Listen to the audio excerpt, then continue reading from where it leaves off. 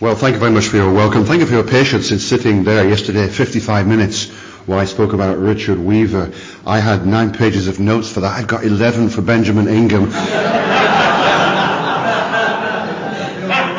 So no waffle, just go straight to it. I was asked last year what I would consider the Moravians, but you cannot understand the Moravians without understanding Benjamin Ingham. The two go together. So I'm going to speak this afternoon on Benjamin Ingham for a few minutes, and then God willing we'll finish tomorrow by looking at the Moravians. Probably you've never heard of Benjamin Ingham. I trust in 55 minutes time you'll be clued up on who that man was. I personally have come to the conclusion that he, along with George Whitefield, not John Wesley, he, along with George Whitefield, opened this country to the preaching of the gospel and to the evangelical awakening. And yet it's John Wesley who gets all the praise and all the glory. He was a member of the Oxford Holy Club. We've all heard of the Oxford Holy Club. And all that people have heard of is John Wesley, Charles Wesley, George Whitefield.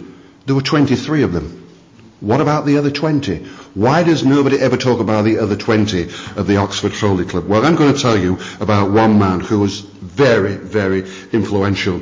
The only drawback is that he was born in Ossett in Yorkshire.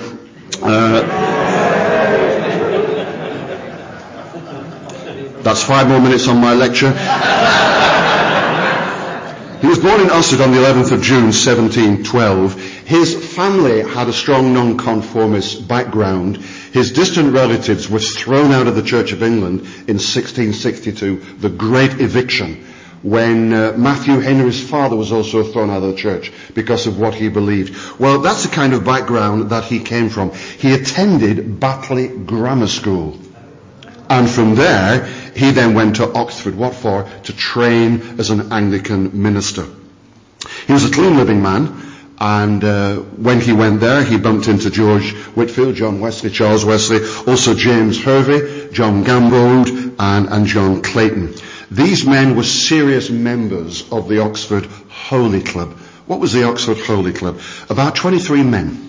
They didn't meet in one big group, but in little cells here and there in different colleges. Every day they covenanted to ask themselves 15 questions to kind of assess where they had been that day in trying to honour the Lord. And he was a member of that. The idea was these 15 questions were to ferret out specific sins so that by the time they left Oxford, they were truly holy men of God. While he was there, he committed himself to read 3 chapters a day of his Greek New Testament. And that's the kind of thing he did on a regular basis. What is interesting is this. While he was there, he kept a diary. But his diary was written in coded language. Where did he learn the code from? John Wesley. John Wesley's diary was in coded language. The trouble is, scholars have been trying for 200 years to access what does that code mean. The great thing about Benjamin Ingham is that when he learnt the code from Wesley, he put the code at the front of his journal. In 1969, some student was just stumbling his way through some papers in the Methodist archives in London when he came across the personal diary of Benjamin Ingham, and there was the code. That diary with that code has done 3 things for us. Number 1, it's unlocked John Wesley's personal diary. We now know what you're writing about. Secondly, it tells us what was going on in Oxford at that time. And also it gives us a real insight into the struggles of the soul of Benjamin Ingham. You see, the people in the Oxford Holy Club agreed together at 4 o'clock every morning. He writes often, I lay in bed till 5 o'clock to warm my shirt. This business of getting up at 5 o'clock in the morning, he didn't really like. And he tells us in his journal that they had hand signals among themselves so that when they were in public, if they thought that one member of the Holy Club was disgracing the honour of the Lord, a little flick of the ear, a little wave of the hand meant don't. Every married man knows those hand signals.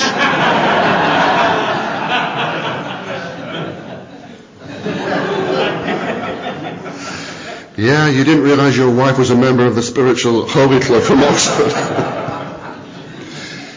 I had a great privilege of getting hold of a copy of that diary while I was doing this research. It was most interesting to read, and I thank God I could actually read it. He had a nickname. The other members of the Oxford Holy Club called him Nathaniel. Why? They said he was a man in whom there was no guile, which is a beautiful thing to have said of you. A man called Luke Tyerman was a Methodist historian. He puts it so well. He said, Benjamin Ingham was a conscientious, earnest Pharisee, seeking to be saved by works of righteousness rather than by penitential faith in Christ.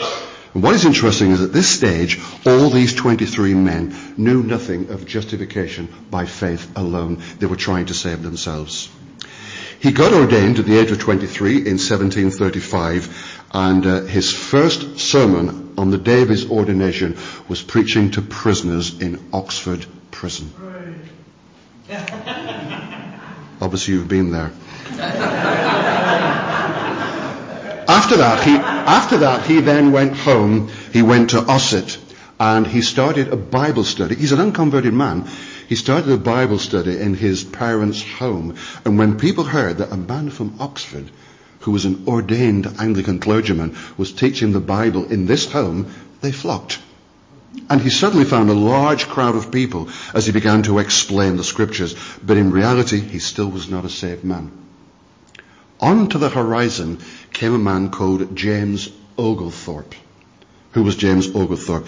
He was a British politician, and he was a philanthropist, but also he was the founder of the colony in America called Georgia.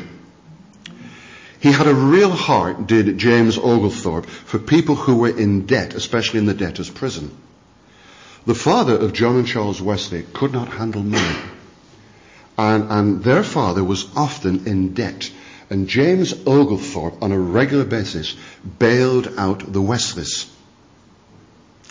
I often wondered for many, many years, why did John Wesley, this quintessential Englishman, go to America? Well, it's like this. James Oglethorpe said to John and Charles after they were ordained, would you like to join me in Georgia to look after the spiritual lives of those on the colony? And when the man asking you has bailed you out financially and kept your father out of the debtor's prison and enabled you to go through university, you've almost got to say yes, haven't you, really? And that's how John and Charles got on the boat to sail out to America. Before they went, John Wesley said to Benjamin Ingham, I quote, I dare you to go with me to the Indians. Ingham said, no way, it's not for me. But through a strange set of circumstances and a whole kaleidoscope of emotions, eventually he agreed. And so when John Wesley and Charles Wesley went out, Benjamin Ingham was on the same boat. These days, a cargo boat going from England to America, going at a decent speed, will probably cross the Atlantic in 4 to 5 days. It took them 110 days. Benjamin Ingham, in his journal, tells us just about everybody on the ship was sick. I was sick, he said, for 30 minutes. Mr. Wesley was never sick. That made everyone else sick.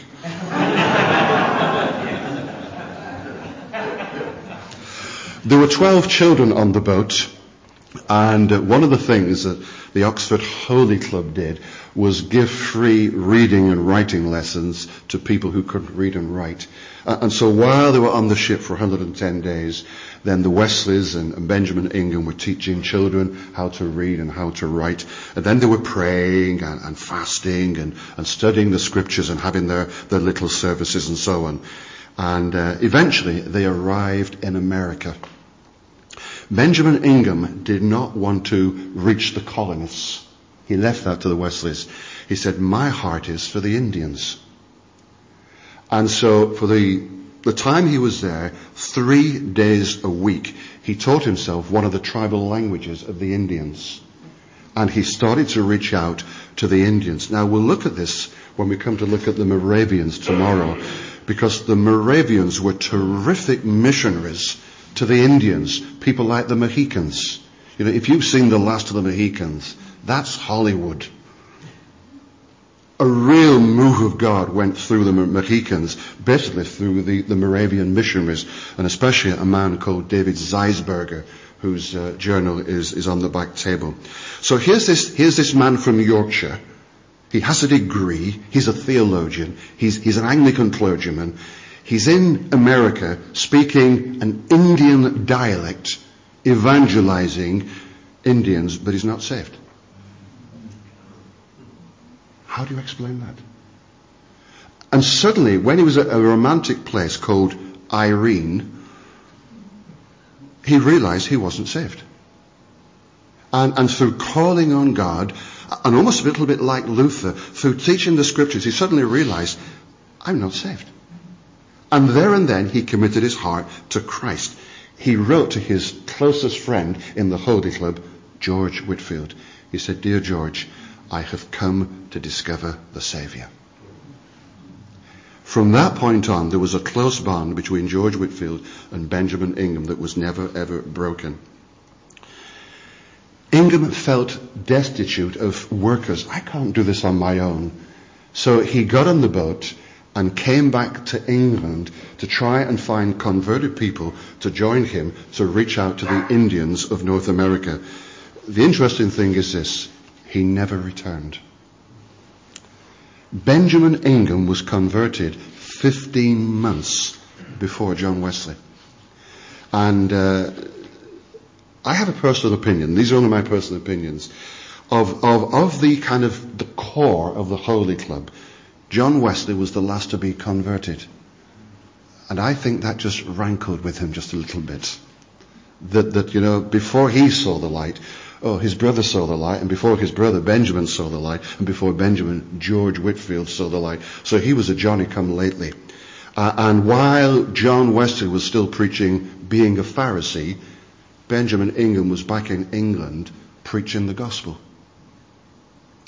When he came back to England, the first thing he did was travel to Oxford to see George Whitefield and said, George, this is how I got saved. And they fellowshiped together and so on. And then Benjamin went back home to Ossett. 6 miles outside of Ossett, there is a place called Woolly Moor, or Moor. And while he was there, he felt God saying to him, I have yet many people in this area. Don't go back. Reach these people. And so that's what happened. He started as an Anglican clergyman. It opened many doors that maybe a non-conformist would not have. He went around all the churches of the area preaching the new birth. And you know how it is when you first get converted. You're up and down, you know, like you're like Tigger, or you're on a bed string, just bouncing around. You want the whole world to be saved. Here's this educated man, 1,000,000 miles from Richard Weaver, going all around that part of Yorkshire preaching the gospel. This is now 8 months before John Wesley is converted. It's amazing how folks say, John Wesley opened the doors. No. It was Benjamin Ingham who opened the doors of Yorkshire to the gospel. And then it was a man called John Nelson. Mr. Wesley came a lot later than that. John Wesley eventually returned from America, and then he had this heartwarming experience on the 24th of May 1738, which was at a Moravian meeting. That was quite interesting. 3 weeks after that, he met up with Benjamin Ingham, and they both set off to Herrnhut to meet Nicholas von Zinzendorf, who was the head of the Moravian church. And they travelled out there. Wesley said it was the nearest thing to paradise until it came to the final day. On the final day, they broke bread before Ingham and Wesley went back to England. When it came to breaking of bread, the Moravian said, Mr. Ingham, you can break bread with us because your heart is better than your head. And we know that you do not like the established church, neither do we. Mr. Wesley, you cannot break bread because your head is better than your heart. And you are a zealous churchman, you've told us. So when the bread is passed round, please do not partake.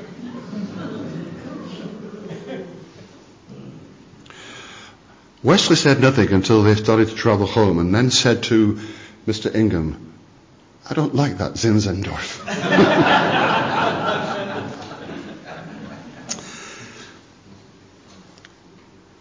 Irrespective of that, Wesley could not get the Moravians out of his system. It was in a Moravian meeting he heard, that preface being read to Luther's epistle, and he'd gone to Herrnhut and said it was the nearest thing to paradise, and then been slapped round the face. When he came back, if you wanted to find out really what was going on in our country, you went to a meeting in London in Fetter Lane. And if you look on the board at the back, you'll see a plaque which marks the building where Fetter Lane Moravian meeting used to meet. And a large gathering of people kind of used to meet there. And if you were ordained, authority does come in, and I'm only speaking about the days in which these people were living. You've got ordained Anglican clergymen who've studied at Oxford, who've been abroad. It kind of cuts some ice with some people. And so very quickly, people like Benjamin Ingham and John Wesley began to have authority in the Fetter Lane meeting. But he really didn't like the Moravians at heart. And after a while, tensions came between John Wesley and the Moravians. Prior to that, at one of their meetings, on New Year's Day, John Wesley admits, and Benjamin Ingham and George Whitfield, for they were all there, we went to worship God at the beginning of the new year, and as we worshipped, the Spirit of God came down, and when we came out of the meeting, we did not know what year it was. Such was the presence of God. But not long after that, there was a church meeting. And one motion at the church meeting was to vote John Wesley out of the Fetter Lane meeting. And it was carried. Imagine being voted out of a church. He took the huff. 75 people joined him. 25 men and 50 women. And it's kind of, that's the Moravians, that's how they treat me. Well, we'll see what I can do. And from that point on, really, his relationship with the Moravians radically deteriorated. Benjamin Ingham desperately tried to mediate, to say, come on, we're saved people, this has to stop. But he failed. Ingham then came back to Ossett in Yorkshire and just carried on preaching. But on the 6th of June, 1739, there was a meeting of the Diocese of York to discuss this new convert who's just come back from America. Who was that man? Benjamin Ingham. And the Church of England Diocese of York banned Benjamin Ingham from ever entering any of their pulpits. They said he was mad and demon-possessed, and that what he preaches is dangerous. Wow. John Wesley faced that a little later on, but Ingham faced it first there, and the meeting took place in Wakefield. The vicar of Dewsbury was the biggest thorn in his side. So what do you do when that happens? You just go around preaching in graveyards, village greens, on the street, on the moors. Wherever he preached, he led people to Christ. Within a couple of years, Benjamin Ingham had 40 societies all around that part of Yorkshire, not of people he'd stolen, but of people he'd led to faith in Christ. 40 societies. And he went round on a monthly basis around these 40 societies. He said, when I started off, when I'd done a month's tour, I had communicated to over 2,000 people that I'd led to the Lord. And so it was kind of, the first Monday of the month, well, he'll always be in Halifax. And if you've got a friend who's seeking, why not bring him along to the meeting, because Benjamin will be here, he'll explain the gospel. And that's how it worked. And he was just doing that week after week after week. Onto the scene came a man called John Nelson. John Nelson came from a place called Birstall. He was a stonemason who went down to London to build a little place, you may have heard of it, Somerset House. And he went down there as a stonemason. And while he was there, he thought he would sample the religious fairs of London. And so he listened to the dissenters and the Catholics and the Quakers and the Anglicans. None of them did anything for him.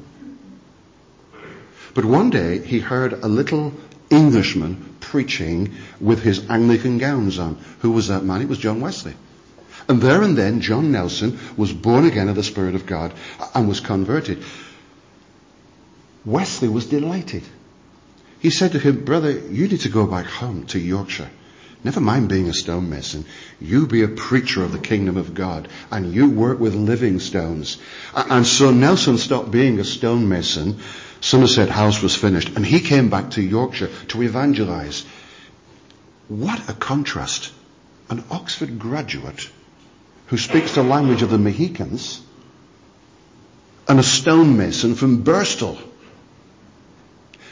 When he came up, Benjamin Ingham welcomed him with open arms and said, "Brother, I acknowledge your preaching, I acknowledge your ministry, and you can preach in all of my societies.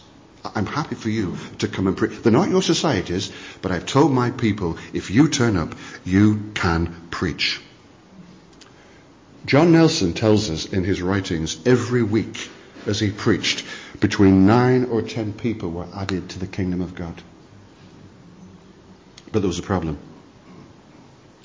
What did he do with those converts?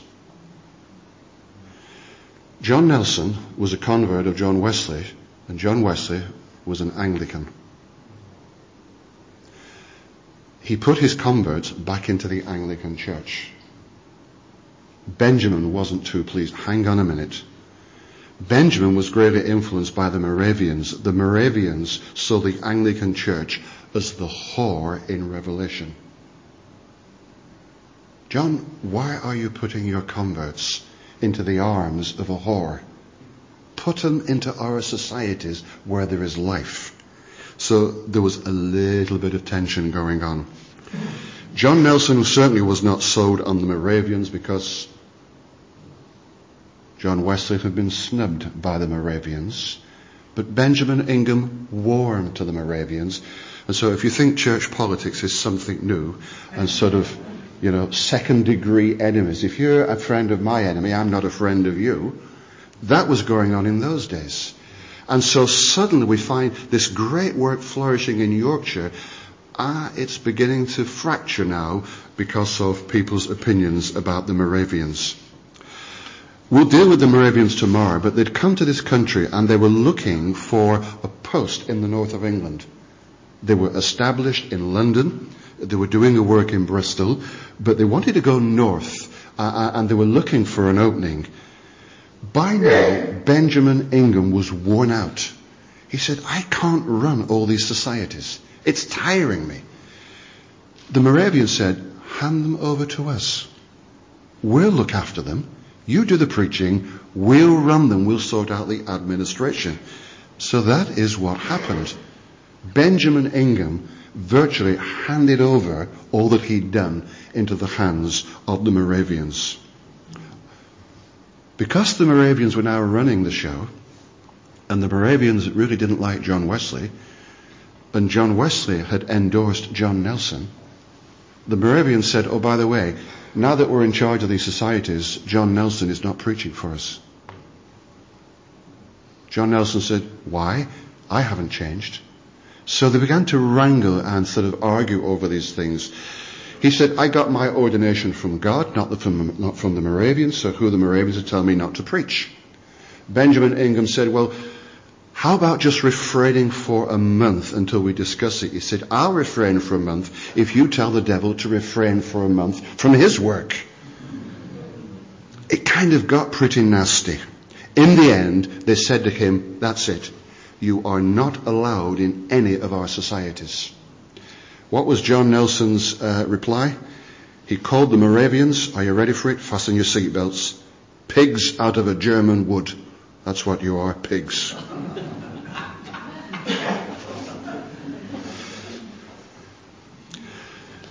The Moravians accused John Nelson not of just crude language, but also of false doctrine. And from that point on, things got from bad to worse. In fact, when John Wesley actually came to that area, to Birstall, to preach, even though Benjamin Ingham was there, he wouldn't cross the road to hear him preach. Isn't it amazing? This is just 4 years after John Wesley had said, Benjamin, I dare you, come to preach to the Indians. And after 4 years, they were not speaking. In that area, there was a very well-to-do man called the 7th Earl of Hastings. He had 4 girls. The youngest was called Margaret. But these 4 girls, even though they were well-to-do, they went to hear Benjamin Ingham preach. And they said, Father, it's wonderful preaching. He's so gentle, but he's so powerful.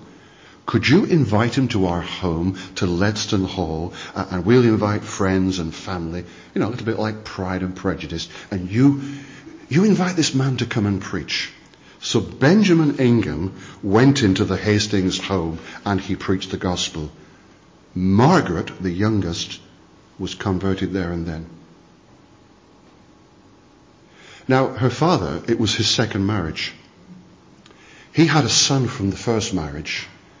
And that son, through the first marriage, her step-brother, was related to a young lady called Selina. She was called the Countess of Huntingdon. And Margaret said, we've had a wonderful time with this Yorkshire preacher. Why don't you invite him down to Donington Park? And you do what we've just done. And so Selina, Countess of Huntingdon, said to Benjamin Ingham, I wonder if you'd come and do one of your meetings in our home, some home in the West Wing. And Benjamin Ingham went down. He said he felt so out of his depth with these rich and cultured people. Well, if he said that as an Oxford man, pity help folk like us. Who led Selina, the Countess of Huntingdon, to the Lord? Benjamin Ingham. And think of the great influence she was for the gospel. He then fell in love with Margaret, the girl he'd led to the Lord at Ledston Hall. He married her. The scandal it caused. I quote Lady Mary Wortley Montagu. The news I hear from London is that Lady Margaret Hastings has disposed of herself to a poor, wandering Methodist preacher. Oh dear.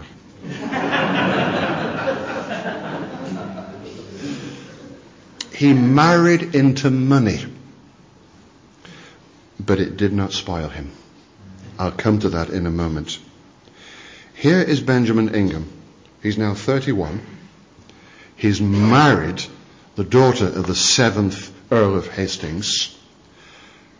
The Methodists really don't want much to do with him. Why? Because of all the trouble. The Anglican Church want nothing to do with him. So what happens? He throws himself into the work of the Moravian Church because they're the only people who will back him. But there's things about the Moravians that he doesn't really like.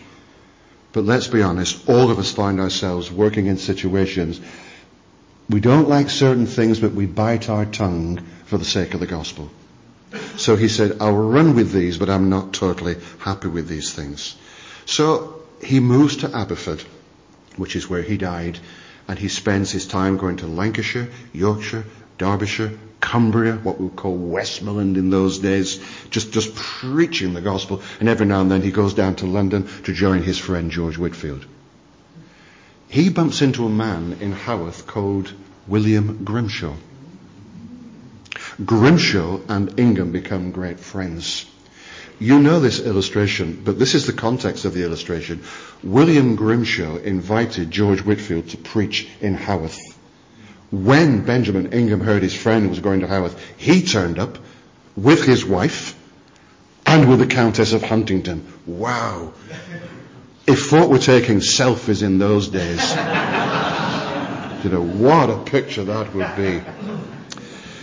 The place was filled with thousands of people in Haworth. George Whitfield got up to preach. What was his text? It is appointed unto man once to die, and after death the judgment.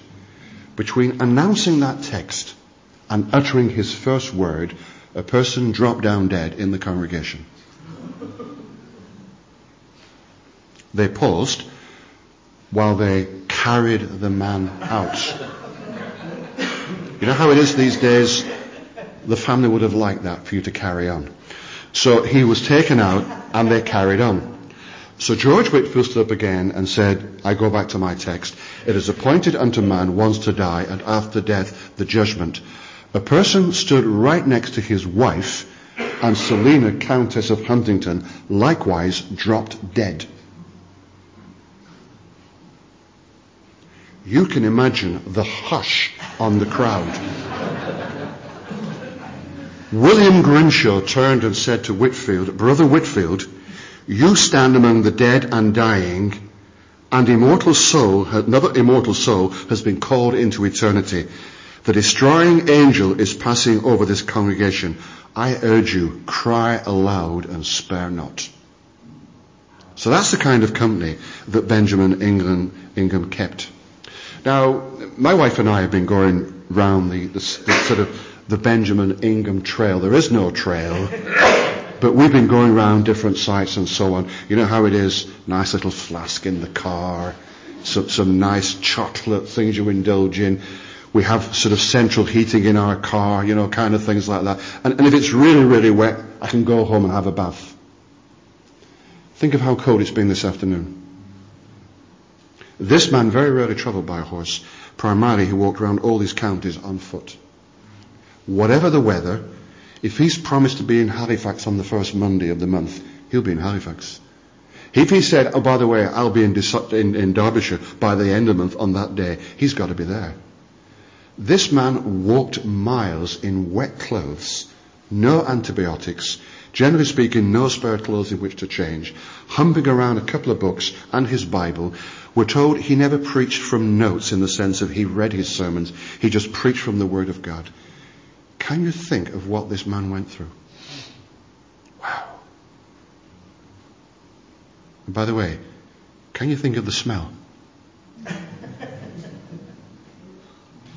Of what he must have smelt like, you know, trekking over the moors and coming into a farmhouse with a big fire burning away, taking off his dripping wet coat and trying to preach Christ.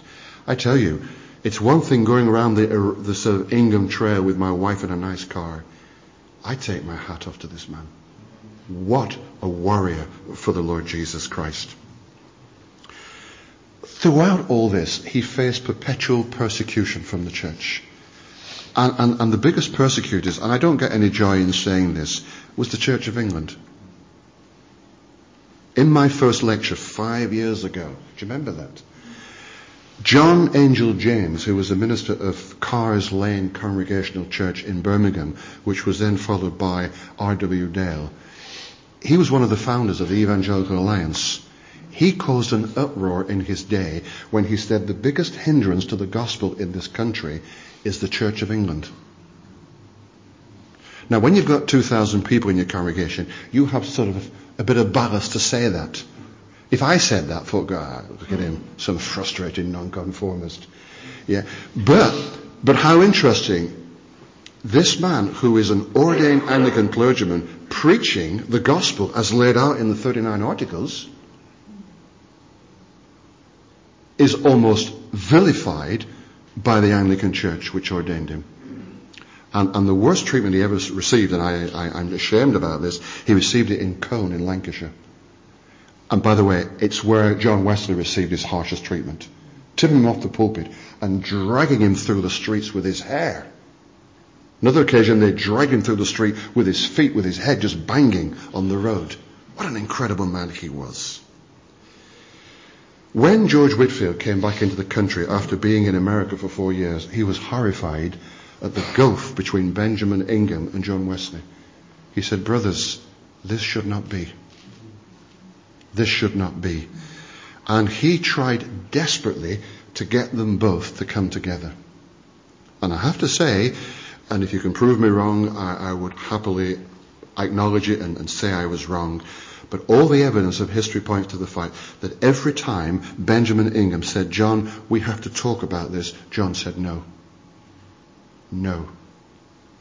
In fact, the final opportunity was when George Whitfield and John and Charles Wesley were preaching in Newcastle, which is just up the road from Aberford. And John and Benjamin Ingham wrote to George and said, George, when you come down to London, bring John and Charles with you. Our house is open. I want to meet you. And John said, there is no way I'm going to his house. And forever the door was closed. While this was carrying on, with that pain in his heart, he was still preaching. He said to the Countess of Huntingdon in 1750 that on a monthly circuit I could reach 60,000 people. And in the 1750s, he had now built up his societies to 80. So while they were handled by the Moravians, he was doing the bulk of the preaching and the bulk of the evangelizing. They were kind of organizing these societies into stronger churches. The Countess of Huntingdon said, Mr. Ingham is still preaching Christ crucified with wonderful success and inexpressible benefit to the souls of many. Nicholas von Zinzendorf, the leader of the Moravian Church, came to this country. And we'll deal with him tomorrow. He's a most interesting character. He wanted to sort of go up north to see how things were. And as he came north, he was primarily going to York. When he came to Leeds, he stood on a hill which he called Lamb's Hill. And he said, I believe this is where the Moravians should have their northern headquarters. And today, if you go to Fulneck, and there's some pictures of Fulneck at the back, all these years later, sure enough, there is a Moravian centre at Fulneck, just on the outskirts of Leeds and of Bradford. By this time, Nicholas von Zinzendorf, guess what he's calling himself? Papa Zinzendorf. Saying to his members, well, yeah, I am Nicholas, but I am your Papa. Oh. Suddenly you have Benjamin Ingham going, wait a minute, the Methodists have turned their back on me. The Anglicans have turned their back on me. I'm now working with people with a man who now calls himself Papa Zinzendorf. And also, he starts saying, I think we should have nothing to do with Methodists. In fact, how about this? Papa Zinzendorf took out an article in the paper, I quote, the Moravians have no connection whatsoever with Methodism and John Wesley. End of quote. Oh, Ingham thinks this is going a little bit too far and I don't like it. But there was a problem. So what's the problem? When Zinzendorf wanted to build a headquarters for the Moravians in the north of England, he had no money. Who had money? Benjamin Ingham. He doesn't use the money, I think I have a horse and carriage to ride around Yorkshire preaching. No, he carries on walking, living as he lived before, but he starts to use that money to invest into the kingdom of God. So he gave the Moravians the bulk of the money to purchase the land, to buy Fulneck, which is still there. When you've invested into something and you want to pull out of it, you want your money. So he said to Mr. Zinzendorf, I'm quitting you. I just can't take the way you're going. I'd like my money back. He said, we have none. He said, but I need it. They came to an agreement that he would have £30 rent every year. And that's all. Well, what could he do? And I have to say, fair credit to Benjamin Ingham. He could have been very insistent and got very legal about this, going, that is my money. He said, I do not want to damage the work that God is doing.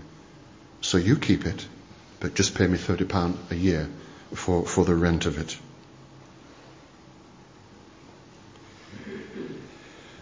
Having left the Moravians, having been disowned by the Methodists, having been persecuted by the Anglicans, what's he going to do? He turns to his 80 societies and says, folks, we're on our own. We're on our own. The Moravians are doing their own thing now, so we've got to make it work ourselves. There were a handful of people who became very significant. One was a man called James Allen. Another was a man called Christopher Batty. He gave these men more and more responsibility. James Allen and Christopher Batty suddenly heard of something going on in the north. We better find out what it is. What had they heard? There was a man in Scotland called John Glass. John Glass had just been put out of the Church of Scotland because of his beliefs. He had a son-in-law, a man who married his daughter, called John Sandyman. Originally, John Glass was called the father of the Glassites, but the Glassites then became the Sandymanians. You've heard of the Sandymanians. How on earth do I explain Sandymanianism? That's a paper in and of itself for 2020. In a sentence, thank you, Roger, for volunteering to speak on Sandymanianism. Sandymanianism, in a quick sentence, is code Calvinism. Now, some quip from an Arminian would say, well, Calvinism is code anyway. But Sandymanianism is Calvinism gone berserk. And it's an intellectual thing. Your heart isn't really involved. No Sandymanian could sing, mine, mine, mine. I know thou art mine. Saviour, dear Saviour. Ooh, that's too emotional. It's all kind of cerebral Christianity.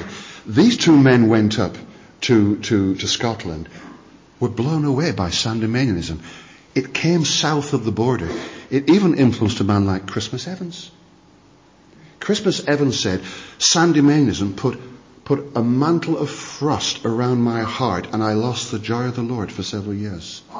Until one day, I was climbing Cada Idris, and suddenly the Spirit of God melted my heart, and I threw off that cold Calvinism. Here is Benjamin Ingham, struggling to keep his 80 societies going. These two men from his ranks come back and say, Mr. Ingham, oh, we've got to embrace this. Because they were young, they had the young people of the societies on their side. And so a vote was taken. Do we go down this road or do we not? In one night, Benjamin Ingham lost 63 societies. And all that he'd worked for slipped away into the hands of some young upstarts who were mesmerized by Sandymanianism. If you go to Hawes, if you've ever been to Hawes, you go up the main street of Hawes. Hawes is full of lots of interesting bits of history. On the left-hand side, you'll find a shop, and over the shop it says Elijah Allen. The Allen family is connected to James Allen. And if you go up to the Hall's cheesery, cheese-making factory, just go to the top of the road. There is a little building there. You would never know it was a Sandymanian chapel. That's where James Allen used to meet. About 6 weeks ago, I just went there again, stood on the grave of James Allen, and said, "You naughty little Sandymanian."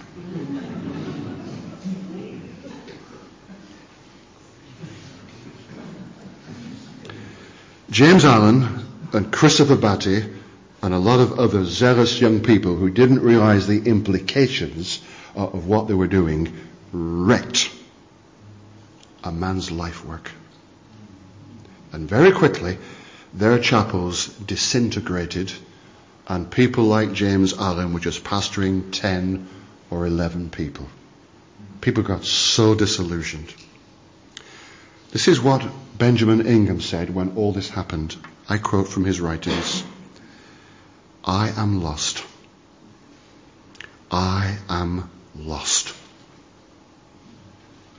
What did John Wesley do when he heard about all this?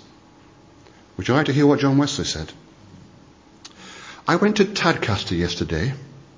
Here, Mr. Ingham had once a far larger society than ours, but now it has shrunk to nothing. Ours is constantly increasing. I said, Mr. Wesley, you unsanctified little Methodist. How dare you say that? He almost gloated in what had happened to all the assemblies founded by Benjamin Ingham. If you go to Clapham, quite near to Ingleton in the Yorkshire Dales, I could take you to a farm called Thin Oaks. The barn of Thin Oaks Farm used to be the chapel of one of the Inghamite assemblies. And one of the families that used to meet there was the Faraday family.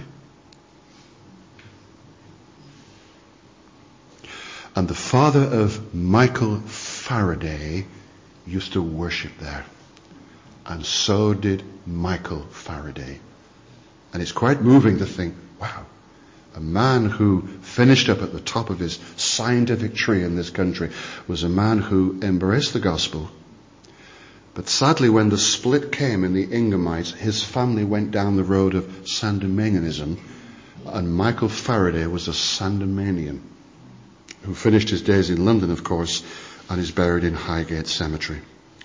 Not long after this, Mrs. Benjamin Ingham died, and 4 years later, Benjamin Ingham himself died, a totally broken man.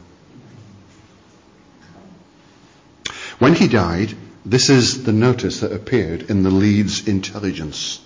That's an oxymoron, isn't it?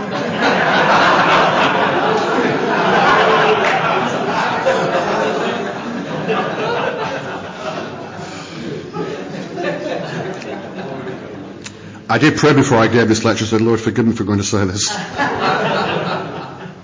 Here's what the Leeds Intelligence said. On Wednesday, died at his house, Aberford, Reverend Mr. Ingham, a learned and excellent Christian. And that's it. 8 years ago, I drove over to Aberford, to the church where Benjamin Ingham died and was buried. And the church was open, and there was a man up a ladder in the bell tower. So I said, excuse me, is anyone up there? He said, yes, there's me, I'm coming down. So he came down the ladder, and I said, this is a strange question. Maybe you've never been asked it before. I said, but I know that Benjamin Ingham died around here. I presume he's buried here. He said, it's strange you should ask. He said, in February 2007, we opened the vault of this church. He said, we were doing some repair work to the church. We opened the vault, and there were 4 coffins in the vault. He said, 2 of them was of Benjamin Ingham and his wife. He said the lid of his wife's coffin had collapsed slightly, and it was of red silk lining, but on top of the coffin was the family coat of arms. I said, can I ask you a personal question? He said, yes, certainly. I said, can you tell me why there is nothing in your church to this man? He said, I just can't tell you why. I said, I just want you to get your vicar to put something up to say, this is a man who opened the north of England to the gospel. Why are you not proud of it? Just before coming here, I got in contact again with the church to say, oh, by the way, many years ago, I asked you about this plaque. Is there anything? Oh, nothing at all. Nothing at all. So that's Benjamin Ingham. But we haven't finished. Just 4 things to say in closing. What can we say about Benjamin Ingham? And I've left so much out, but you've got the fair idea of what he's about. What are the 4 things I want to say? The first is this: the deviousness of God's people. We sing the hymns of Nicholas von Zinzendorf. We also sing the hymns of James Allen. Believe it or not, James Allen wrote some lovely hymns, this man who kind of split all the assemblies. We also sing some hymns written by John Wesley, for John did write some hymns. These men were all hymn writers. And we're still singing their hymns. But these men were responsible for wrecking the life of another man. And you kind of read books and we elevate people, and please don't get me wrong, I have great admiration for what people have done in the past. But also, let's also admit the truth, that John Wesley's attitude towards Benjamin Ingham was despicable. And what you did to your brother was not good. And sad to say, the history of the Christian church is littered with people who have been wrecked by decent people who haven't realized the implications of what they were doing in other people's lives. And it's a warning to all of us. Secondly, it also illustrates to me the brokenness of the church. Have you thought about this? If George Whitefield, John Wesley, Charles Wesley, John Nelson, Benjamin Ingham, and the Moravians had worked together, the impact on this country would have been colossal. But instead, within years, they're all falling out with each other. People say, well, it always takes two to tango. Not always. Sometimes it's very difficult when people keep picking fights with you to know what to do. And while I am no fan of churches together, I mean, my kind of quotation is, all cats are grey in the dark.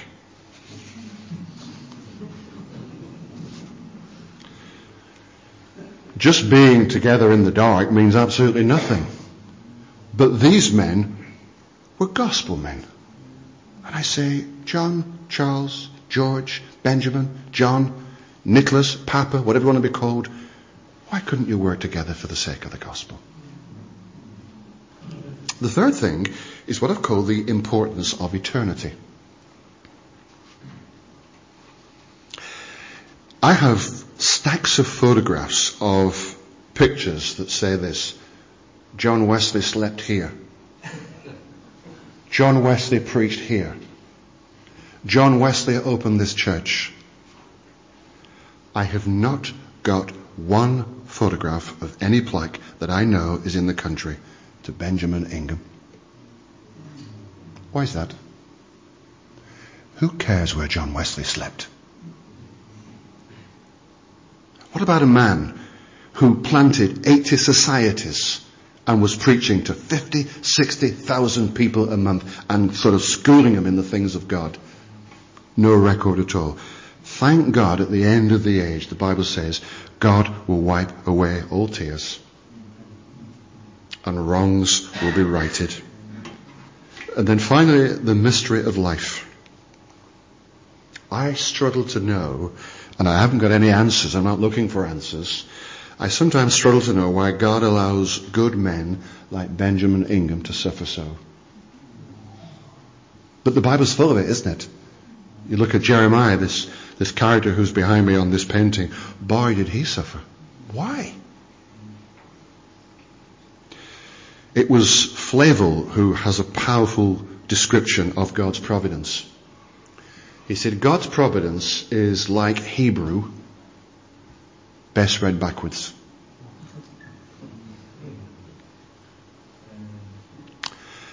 And until we get to glory and we read God's providence backwards, we have to say with Horatio Spafford, whatever my lot, you have taught me to say, it is well with my soul.